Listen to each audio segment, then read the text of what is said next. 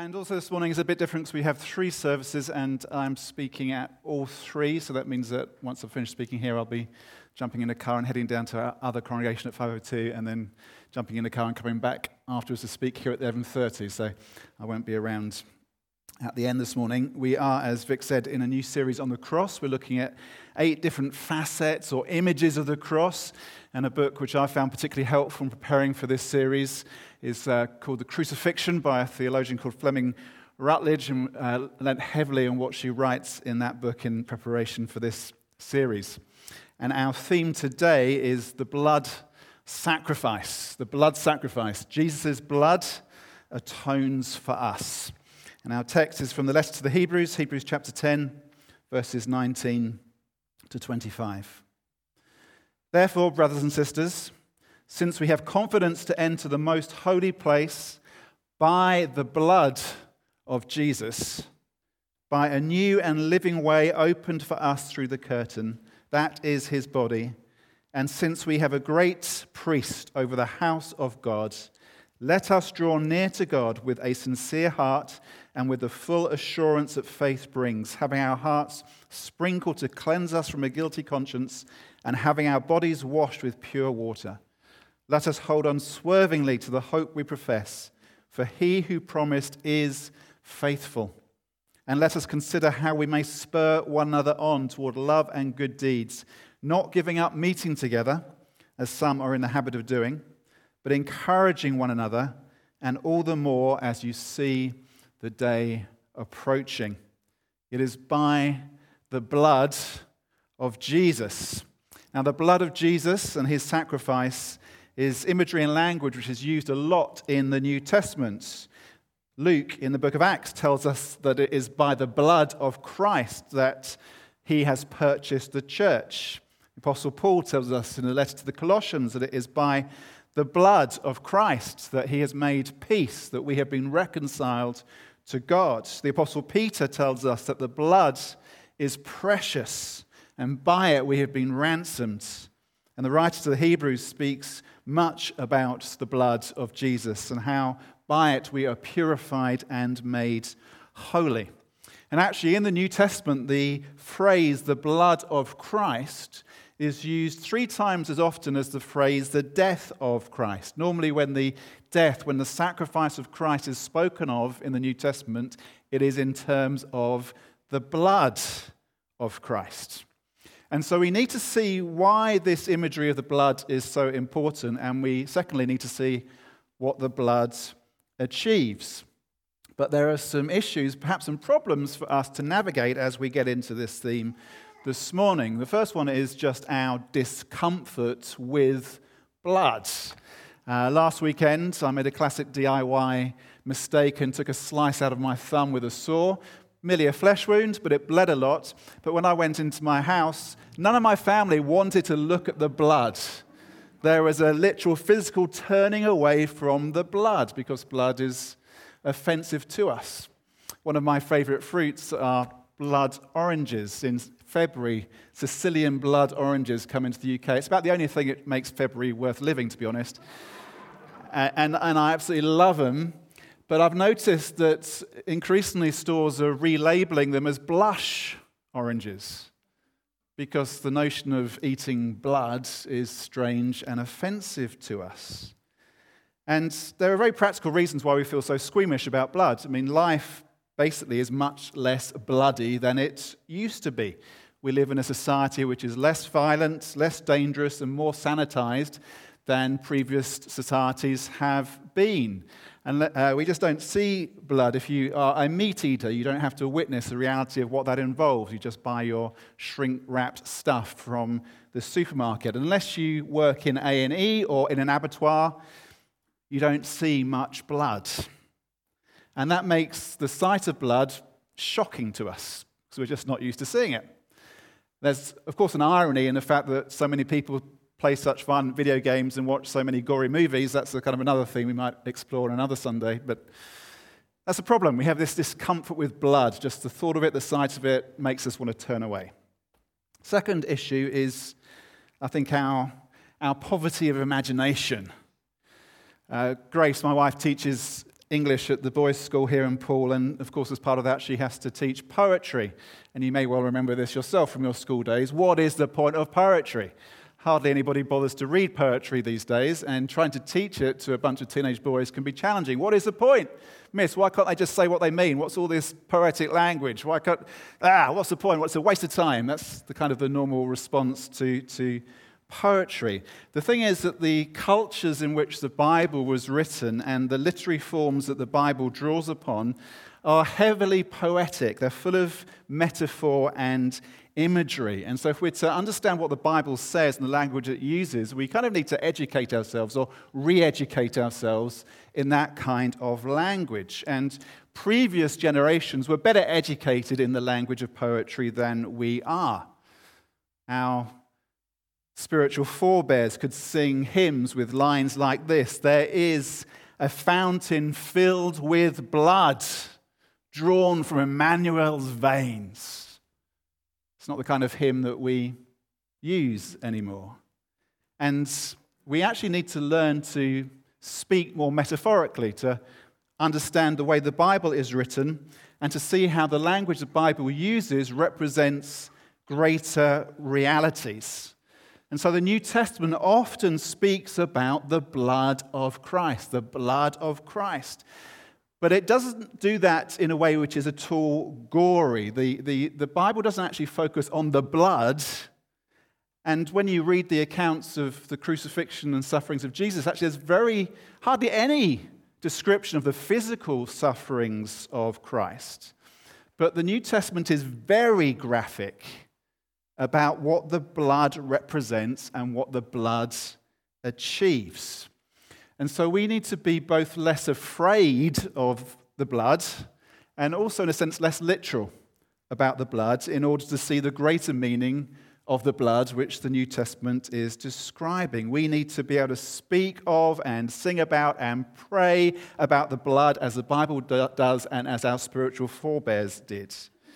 And over the years, I've heard far too many preachers, trendy preachers, condemning other preachers for talking about the blood.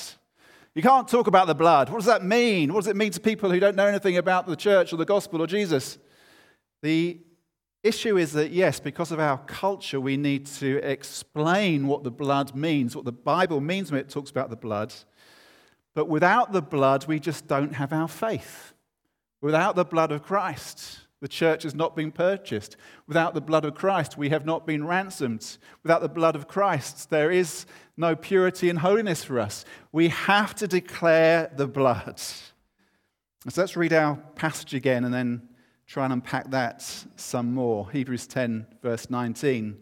Brothers and sisters, since we have confidence to enter the most holy place by the blood of Jesus, by a new and living way opened for us through the curtain, that is his body. And since we have a great priest over the house of God, let us draw near to God with a sincere heart and with the full assurance that faith brings, having our hearts sprinkled to cleanse us from a guilty conscience and having our bodies washed with pure water. Let us hold unswervingly to the hope we profess. For he who promised is faithful. And let us consider how we may spur one another on towards love and good deeds, not giving up meeting together as some are in the habit of doing, but encouraging one another, and all the more as you see the day approaching. The writer of the Hebrews says that we enter by the blood. It's by the blood that we are enabled to enter into God's presence. It's by the blood that we are counted worthy before God. It is by the blood that we are acceptable before God, received and welcomed by him.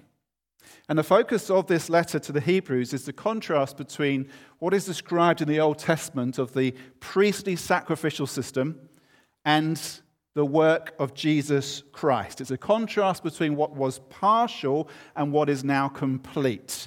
Our subheading for this series is Delighting in the Finished Work of Christ, and that is what the letter to the Hebrews is all about. Delighting not in a work which is partial or incomplete, but delighting in the complete, the finished work of Christ. And it has always been sacrifice that enables sinful people to come into the presence of a holy God. Now, why is that? Well, let's start by thinking big picture about what sacrifice is and what sacrifice achieved. Really, the essence of sacrifice is that something of value is relinquished in order to gain something of greater value. You give up one good thing in order to get a better thing. And so we could think of this, first of all, in terms of delayed gratification. There's a classic psychology experiment, the marshmallow test, in which young kids are offered a marshmallow and they're allowed to eat it, but they're told if you wait for 15 minutes, rather than the one marshmallow, you can have 2 marshmallows. And when this test was first done, they put these kids in a room and you got full permission to eat the marshmallow, left them alone. If you wait for 15 minutes, when I come back, you can have 2 marshmallows. 2/3 of the kids scoffed the marshmallow.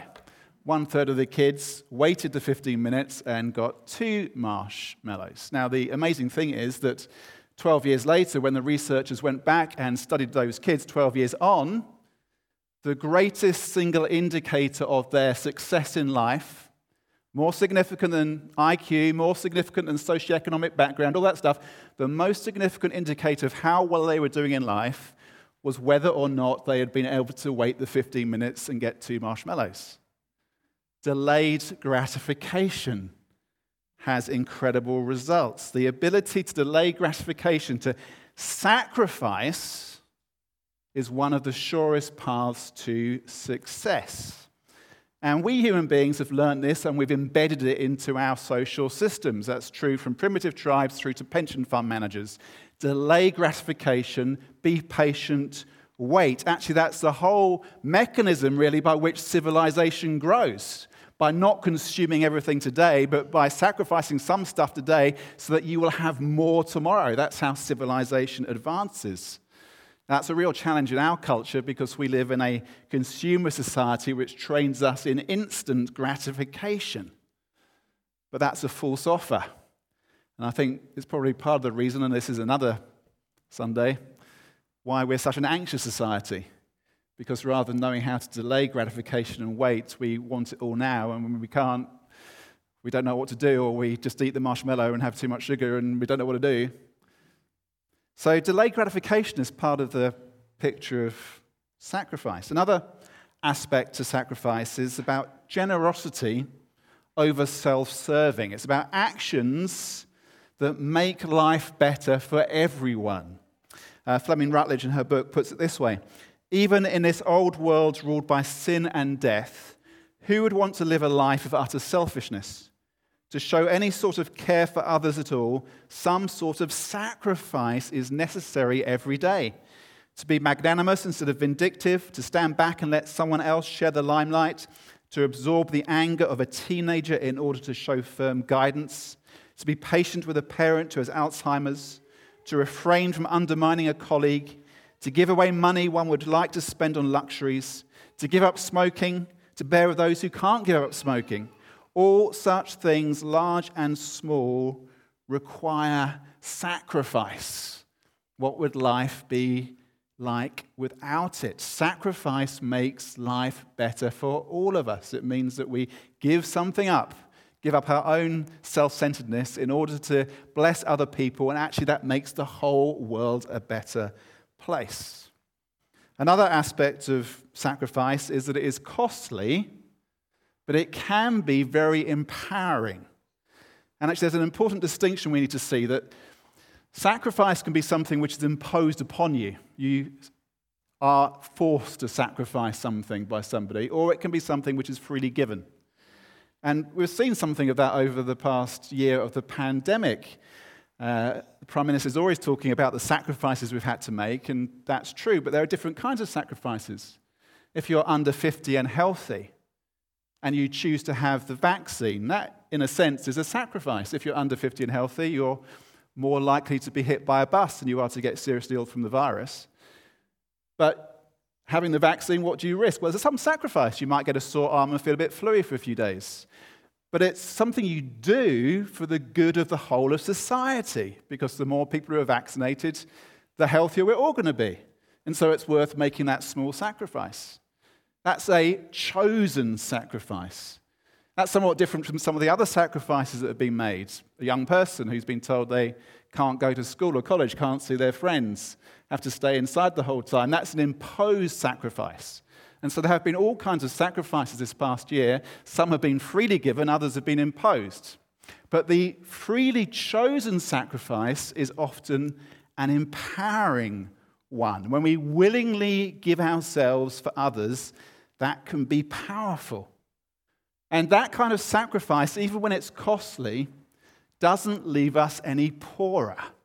If we choose to sacrifice for a greater good, that doesn't leave us poorer, actually that leaves us richer. It empowers us. It's the same principle as the sacrifice, the discipline of learning a skill, which requires sacrifice. You give stuff up, you don't do some things in order to be able to learn to do this thing. It's a sacrifice which is costly, but which is empowering. So the big picture about sacrifice is that it's costly, but it reaps many rewards. And we need then to take that big picture and turn to the specifics of the sacrifice of Christ and why it is that the New Testament so often talks about Christ's sacrifice, about his blood. Now, the Old Testament gives a detailed instruction about the sacrificial system, and that's the contrast that the writer of the Hebrews is describing, the contrast between the Old Testament sacrificial system and the sacrifice of Christ. The Old Testament talks about the temple and priests and different kinds of sacrifices of grain and oil and incense and doves and lambs and cattle and sacrifices for different things, sacrifices made for sin and sacrifices made to be in fellowship with one another and with God, and sacrifices which are made of as a declaration of praise. And those sacrifices, that sacrificial system was different from the sacrifices made by the other nations, by the peoples who did not know the Lord.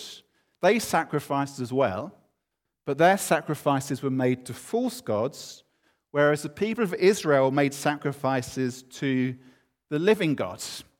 And there's always this choice. Every culture demands it. Every culture demands sacrifice to something. Who are you going to sacrifice to, or what are you going to sacrifice to? Are you going to sacrifice to the gods of the surrounding culture, or are you going to sacrifice to the true God? And the sacrificial system described in the Old Testament is all about the people's relationship with God. It identifies a problem. The problem is that there is separation between God and people because of human sin. Because of our turning away from God, we are separated from God, and that is a problem.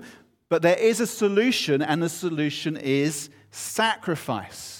Our sin, our turning away is costly. It costs something. Actually, it's cost us the difference between life and death. It's a life and death issue. And a life and death issue needs a life and death answer, and that is blood. Blood is the ultimate payment.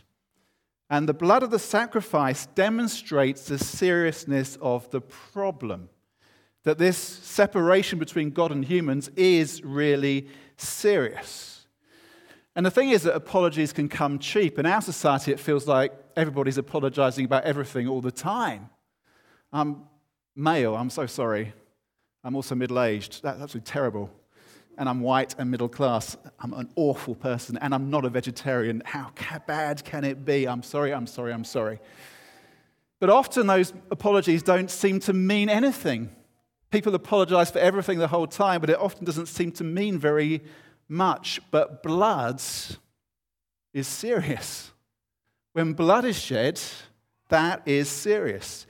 And the sacrifice, the blood, shows that it's not enough to say, oh, mistakes were made, or I didn't mean to, or I forgot. No, sin is much more serious than that. And the blood sacrifice changes things. We often use the phrase, God accepts us just as we are. And there's some truth in that, yes, but actually that phrase can obscure a greater truth. That without the blood of Christ's sacrifice, we could not enter into the presence of God. There has been a sacrifice that changes things. There's been a sacrifice that changes us.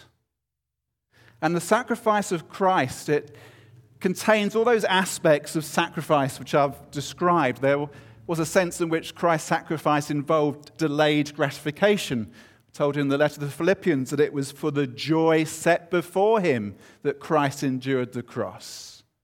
And the sacrifice of Christ was empowering because it was a self-given sacrifice, not an imposed sacrifice. But the sacrifice of Christ is also radically distinct. And it's truly revolutionary because the sacrifice of Christ was for not the righteous, but the unrighteous. It wasn't for the good guy. It was for the bad guys. Often you hear kind of old soldiers talking about the sacrifices of their brothers in arms. When November comes and we have Remembrance Sunday, we talk about the sacrifices of those who've died in the service of our country. But if we think of Christ's sacrifice in those terms, we completely miss the point. Because Christ didn't die for his brothers in arms. He didn't die for the good guy. Christ died for the enemy. That's what's described in Romans 5. Very rarely will anyone die for a righteous man. But Christ died for us. The blood proclaims a crucified Messiah. It proclaims that God himself has made the sacrifice. It proclaims that he was both the priest and the lamb. He was the one who both offered the sacrifice and was the sacrifice. And it's by his blood that we have confidence to enter into the presence of God. And so we shouldn't be ashamed or nervous or embarrassed about speaking of the blood of Christ. Like our spiritual forebears, we should be able to sing and pray and shout, "There is a fountain filled with blood drawn from Emmanuel's veins." We need to see what the blood enables for us and demands of us. It means that we have guilt-free access into the presence of God. The sacrifice is sufficient. The blood has opened the way. This is good news for us all. It's good news for us who know Christ Jesus, to be reminded again, there is nothing which would keep us from the presence of God. The sacrifice has been made once and for all. It's good news for those who don't yet know Jesus. There is a way to come guilt-free into the presence of God. There might be all kinds of places that you can't get access to which you'd like to. All kinds of places you would love to go and you're not allowed for one reason or another. Maybe now because of COVID restrictions or other reasons, that backstage pass you've always wanted and never managed to get hold of. There might be all kinds of reasons why you rightfully feel anxious and why you understandably feel regretful and why you should, yes, feel guilty. But by the blood, we can come right into the presence of God with the full assurance of faith. It's the blood that opens the way for us, not us in our actions, in our history, and our thoughts and desires. His blood is a faithful promise that then calls us to faithfulness as well. It says, do not swerve, hold fast. You know, it's easy to swerve in our faith. There are so many things, so many hazards in our way, so many things which confront us in life, which might cause us to swerve from the truth of the gospel. The other week I was coming down the ferry road in Studland, and in front of the car in front of me, 3 deer suddenly leapt across the road. It happens all the time. There's so many deer around nowadays, and it's so dangerous.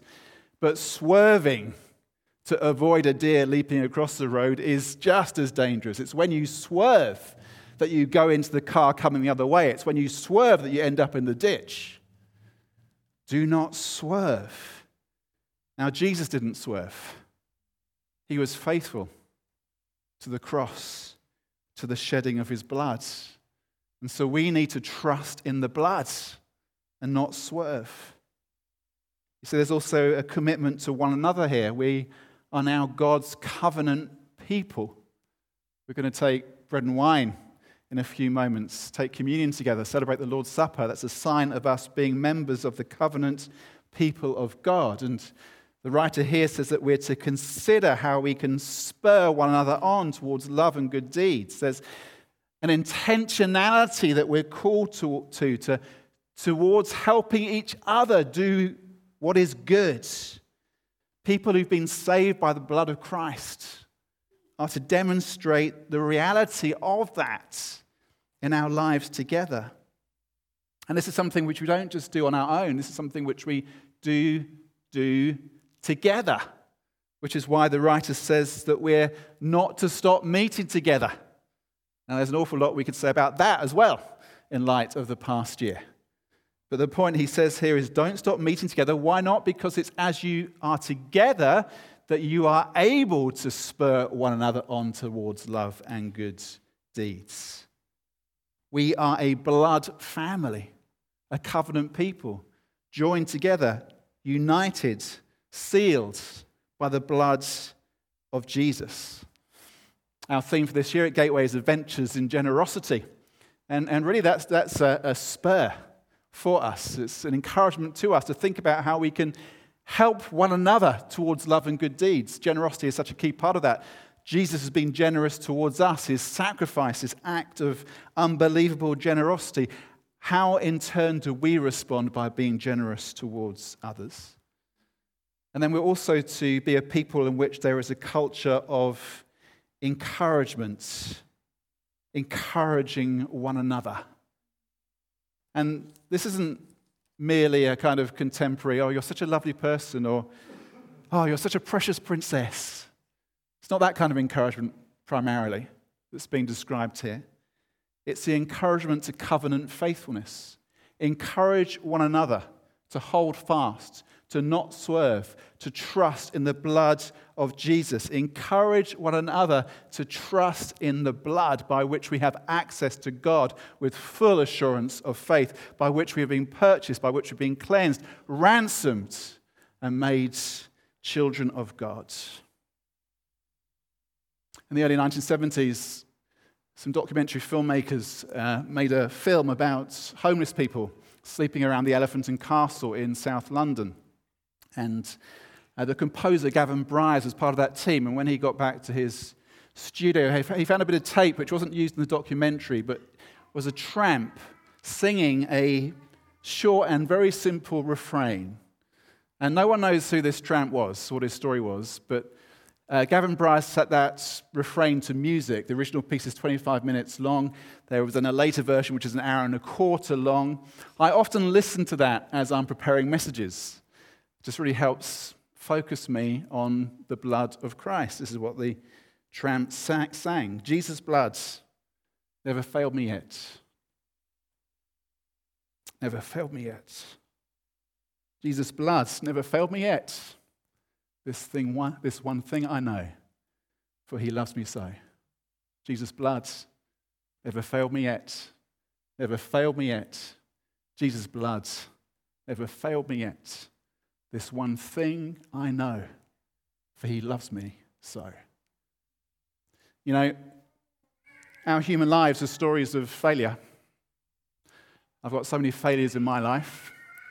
There's so many skills I don't have because when I was younger, I was not prepared to make the sacrifices to acquire those skills.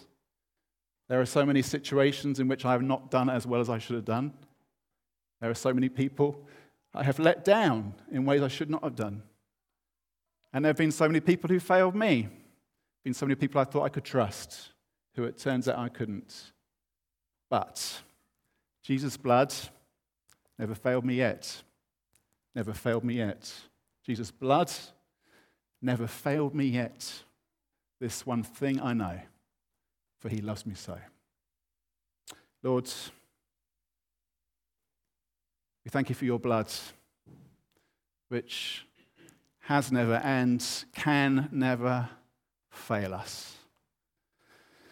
And I pray today, as we come and take communion now, I pray that we would know, again, the miracle of that sacrifice made for us and all that it means, our access into the presence of God, that we, despite all our failures, our anxieties, our regrets, our guilt, we can stand before you fully confident, unashamed, welcomed, received, embraced, and loved as members of the covenant people of God.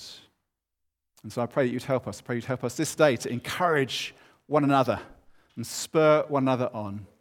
We'd remember who we are. We wouldn't swerve, but we'd be faithful just as you've been faithful to us.